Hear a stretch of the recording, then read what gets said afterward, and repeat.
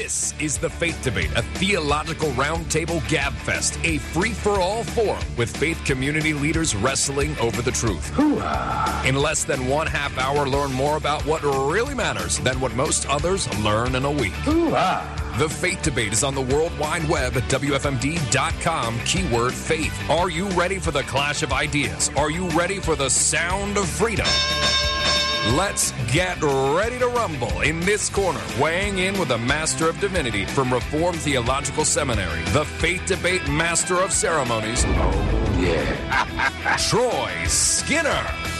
Welcome to the show. This week's going to be a bit of a potpourri. Going to bounce around just a little bit.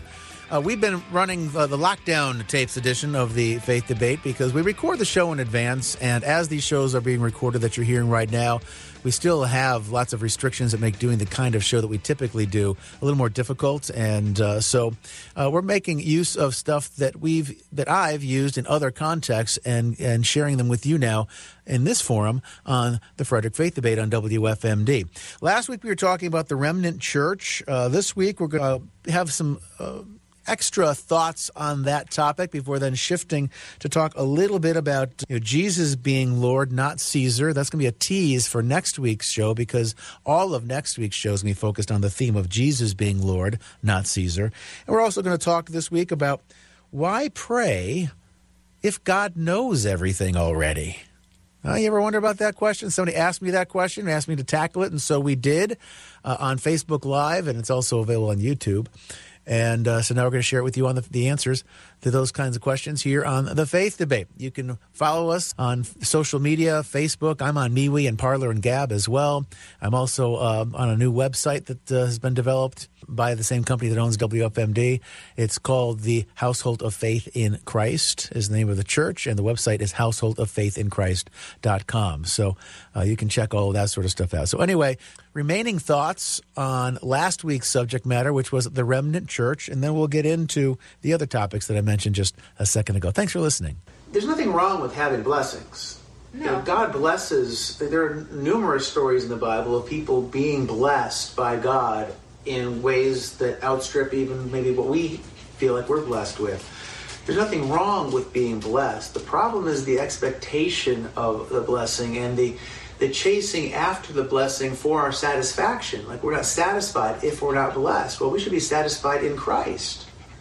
We should draw our satisfaction from Christ. And then any additional satisfaction, if you will, any additional blessing that God wants to pour into our lives on top of that is fine.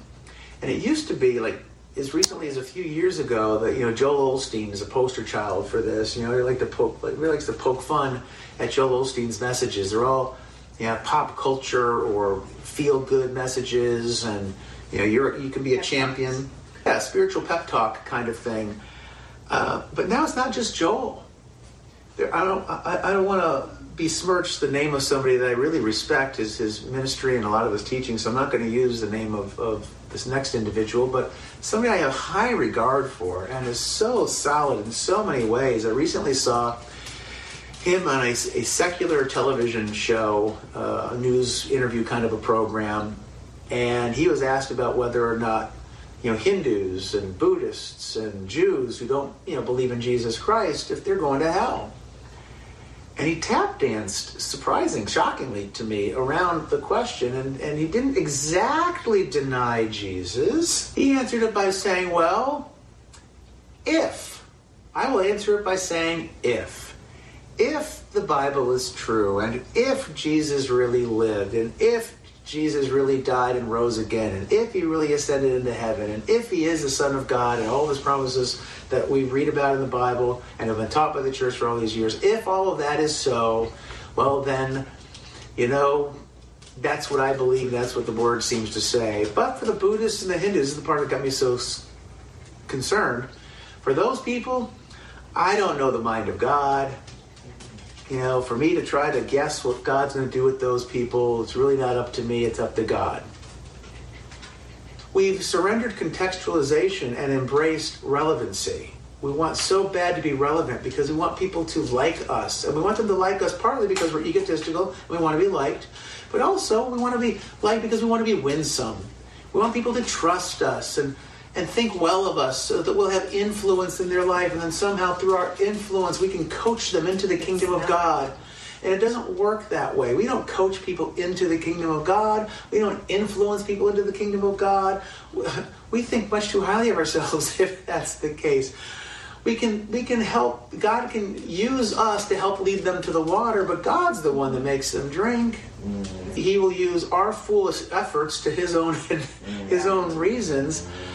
And so that pastor that I'm talking about, instead of saying if this and I don't know the mind of God, if he had said something more like, well, it's a hard truth, but the scriptures clearly teach that there's one way to the Father, it's through the Son, and that Son is the man God, Jesus Christ. And the reason we all need him, it's not just the Hindus and the Buddhists and the Jews and the name anybody who's not actually a Christian. It's not, and it's even the Christians too. It's everybody. They need him because we're all sinners. The Buddhists are sinners. The Christians are sinners. The only thing that's different between the Christian and the Buddhist is the Christian is a redeemed sinner. That's it. And hopefully we see a difference in the way we walk out our lives then, because sanctification begins to take root in our lives, and we become transformed over time and increasingly get better and better in our walk. So if that sounds interesting to you, then that's what we're going to be aiming at here in our house church. People walking the walk, helping each other and holding each other accountable, and not doing it in a legalistic, mean-spirited, argumentative kind of a way, but doing it in an honest, transparent way. And that might not come very easily. That might not come right away. We have to work at it. I titled this Facebook post about, what we have now at this time is the remnant church. And all we've ever had is a remnant church. That's a theme throughout Scripture, that God's got a remnant for himself. And that's been driven home in a big way right now. The big mega churches, most of the people attending those churches probably aren't Christians. Only God knows their heart for sure, but boy, I wonder. Even the smaller churches that have 100 people in them, most of those people might not be Christians. I'm beginning to think there's a lot of pastors who might not be Christians. I've always known there was a remnant. How small is the remnant? We don't know. So maybe the house churches are the way to go. I don't know. And I'm not naming names here, so hopefully that'll keep me from getting in trouble. We don't know anybody else's heart. Only God knows. And only God knows those who he has called to himself. Only God knows.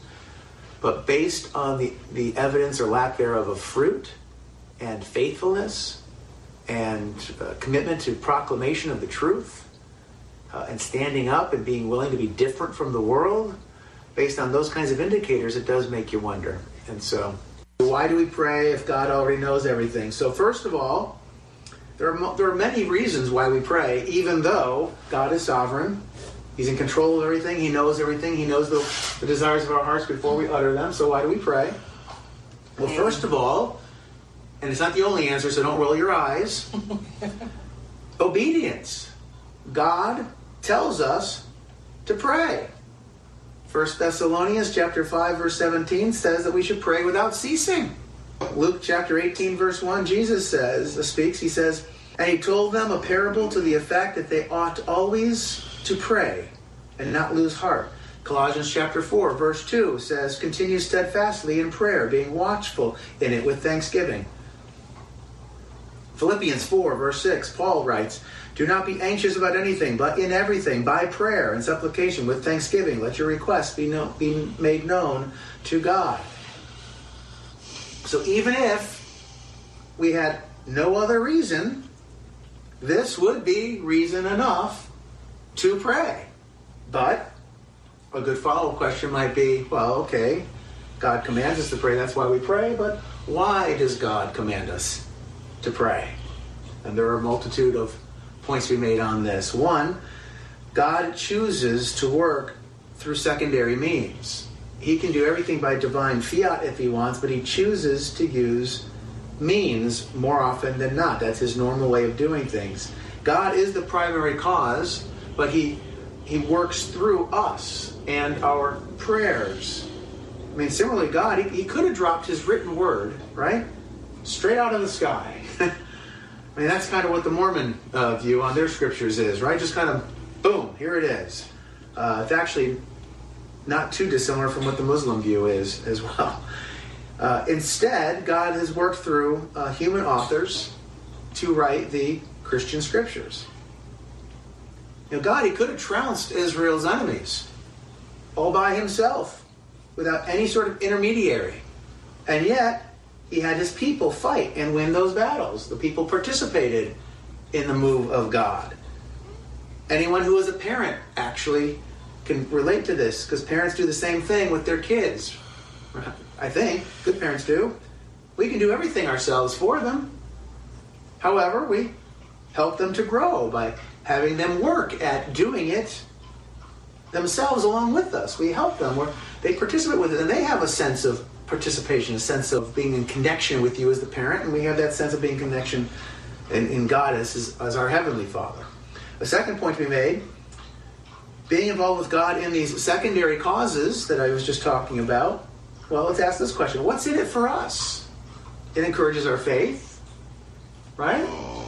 When God calls you to prayer and you pray for something, and then we witness the answer to some of those prayers, that encourages our faith. It strengthens our relationship with Him. So that's another good reason to pray. Just as talking with your best friend would strengthen your relationship with your best friend, talking with God, and part of prayer is listening too, by the way. It's not endless, ceaseless talking. It's listening and hearing the Spirit speak to you. It's that rapport builds a strengthened relationship. And the time of prayer provides us the space, quote unquote, to contemplate what God is saying to us, to really hear Him as we understand what it is that we understand. We hear Him as we know and understand that He hears us, is what I'm trying to say. Psalm 77 verse 1 says, I cry aloud to God, and He will hear me. And so one of the reasons we go in prayer is we know that when we do that, God's hearing us. Don't you like to be heard? No one ever listens to me. Well, in prayer, God listens to you. A third point. If none of these other points existed, even if it wasn't a command, consider the importance of this particular point. When we pray, it brings God great pleasure. So, if He loves it when we talk with Him, then that should help us to want to lean into Him, to rest upon Him, to trust Him. Like when a loved one comes to you to share their innermost heart. Somebody comes to you and they really open up to you. How does that make you feel? That friend valued you enough, trusted you enough to really be vulnerable with you.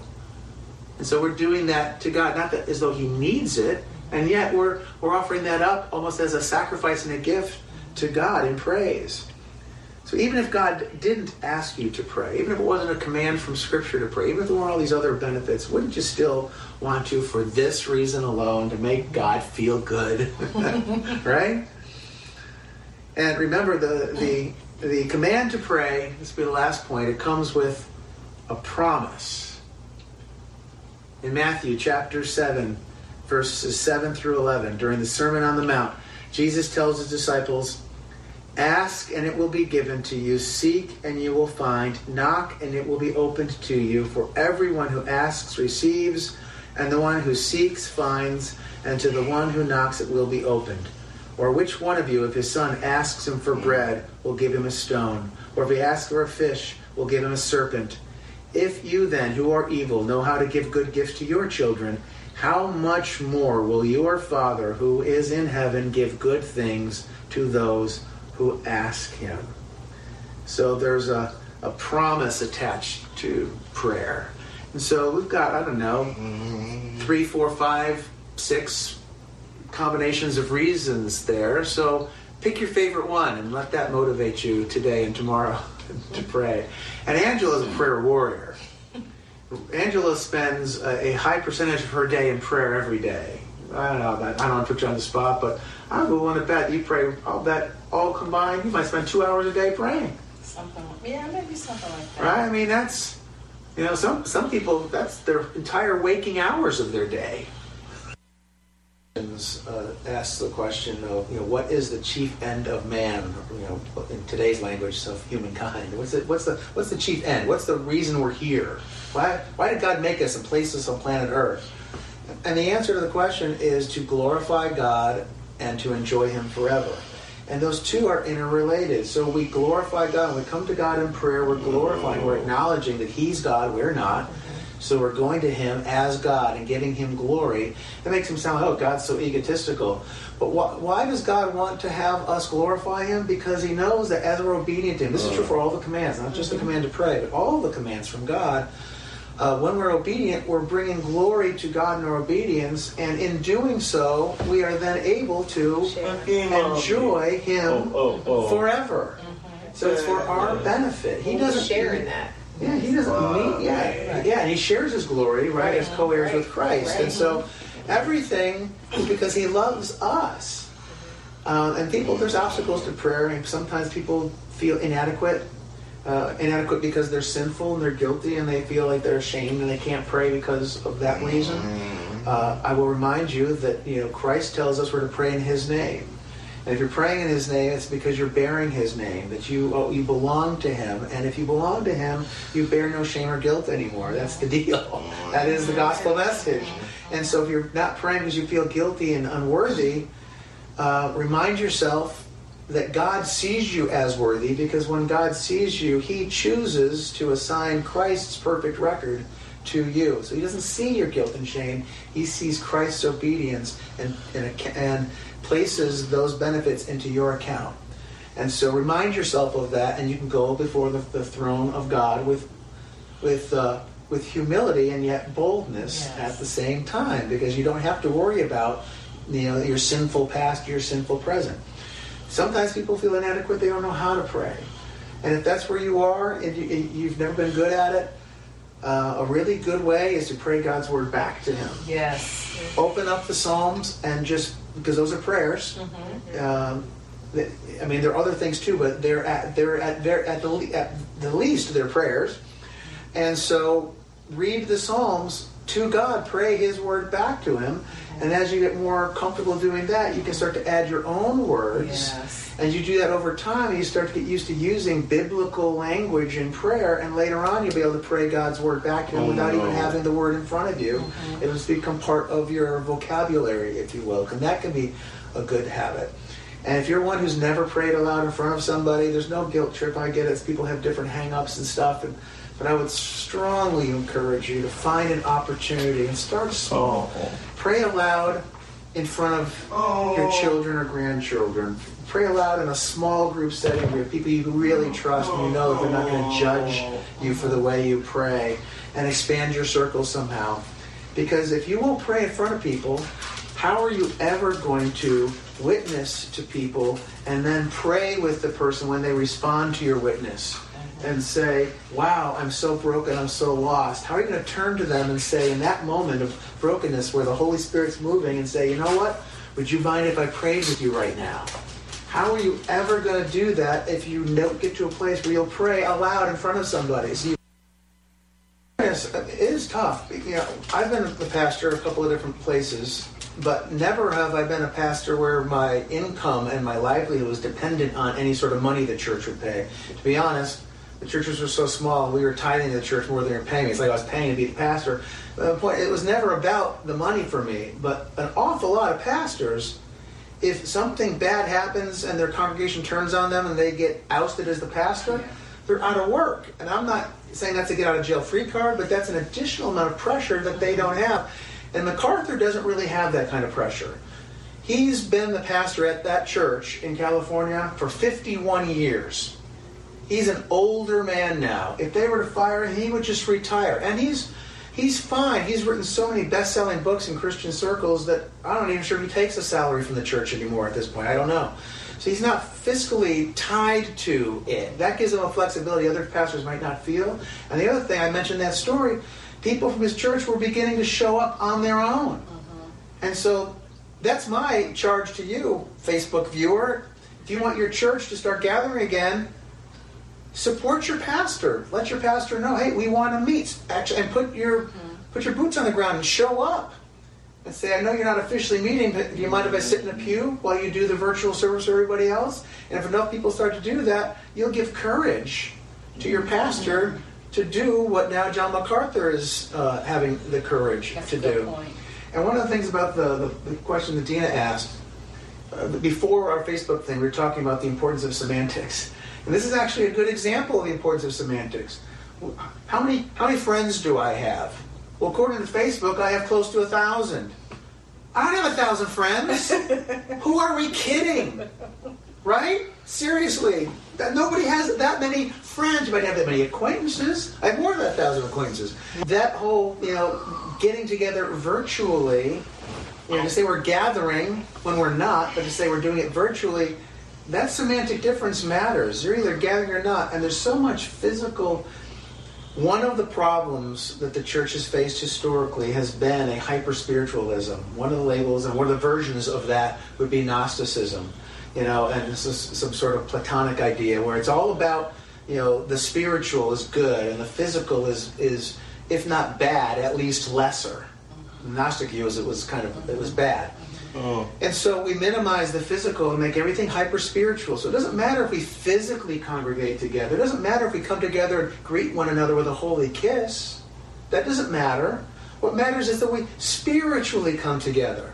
Well, that's fine. We do spiritually come together. But it's the biblical message is not merely about a spiritual reality. It's a spiritual and a physical reality. They're both real. They're both important. And you can't sacrifice one any more than the churches that sacrifice the spiritual. And they turn their churches into secular civic clubs where, we're a food pantry. Or are you a church or a food pantry? So, the church has been guilty on both sides of that. It's both. So I would encourage you to get your church to get some muster to meet. And this is going to sound really controversial. If you belong to a church and you can't see the light at the end of the tunnel with your church coming to its... I don't think I would want to belong to a church where the secular state is the head of my church. I want to belong to a church where Christ is the head of my church. Because if Christ is not the head of the church, guess what? It's not a true church. It's the church of Caesar. Well, yeah. Who wants to belong to the church of Caesar? What would we call that? Caesaranity? Who wants to belong to that?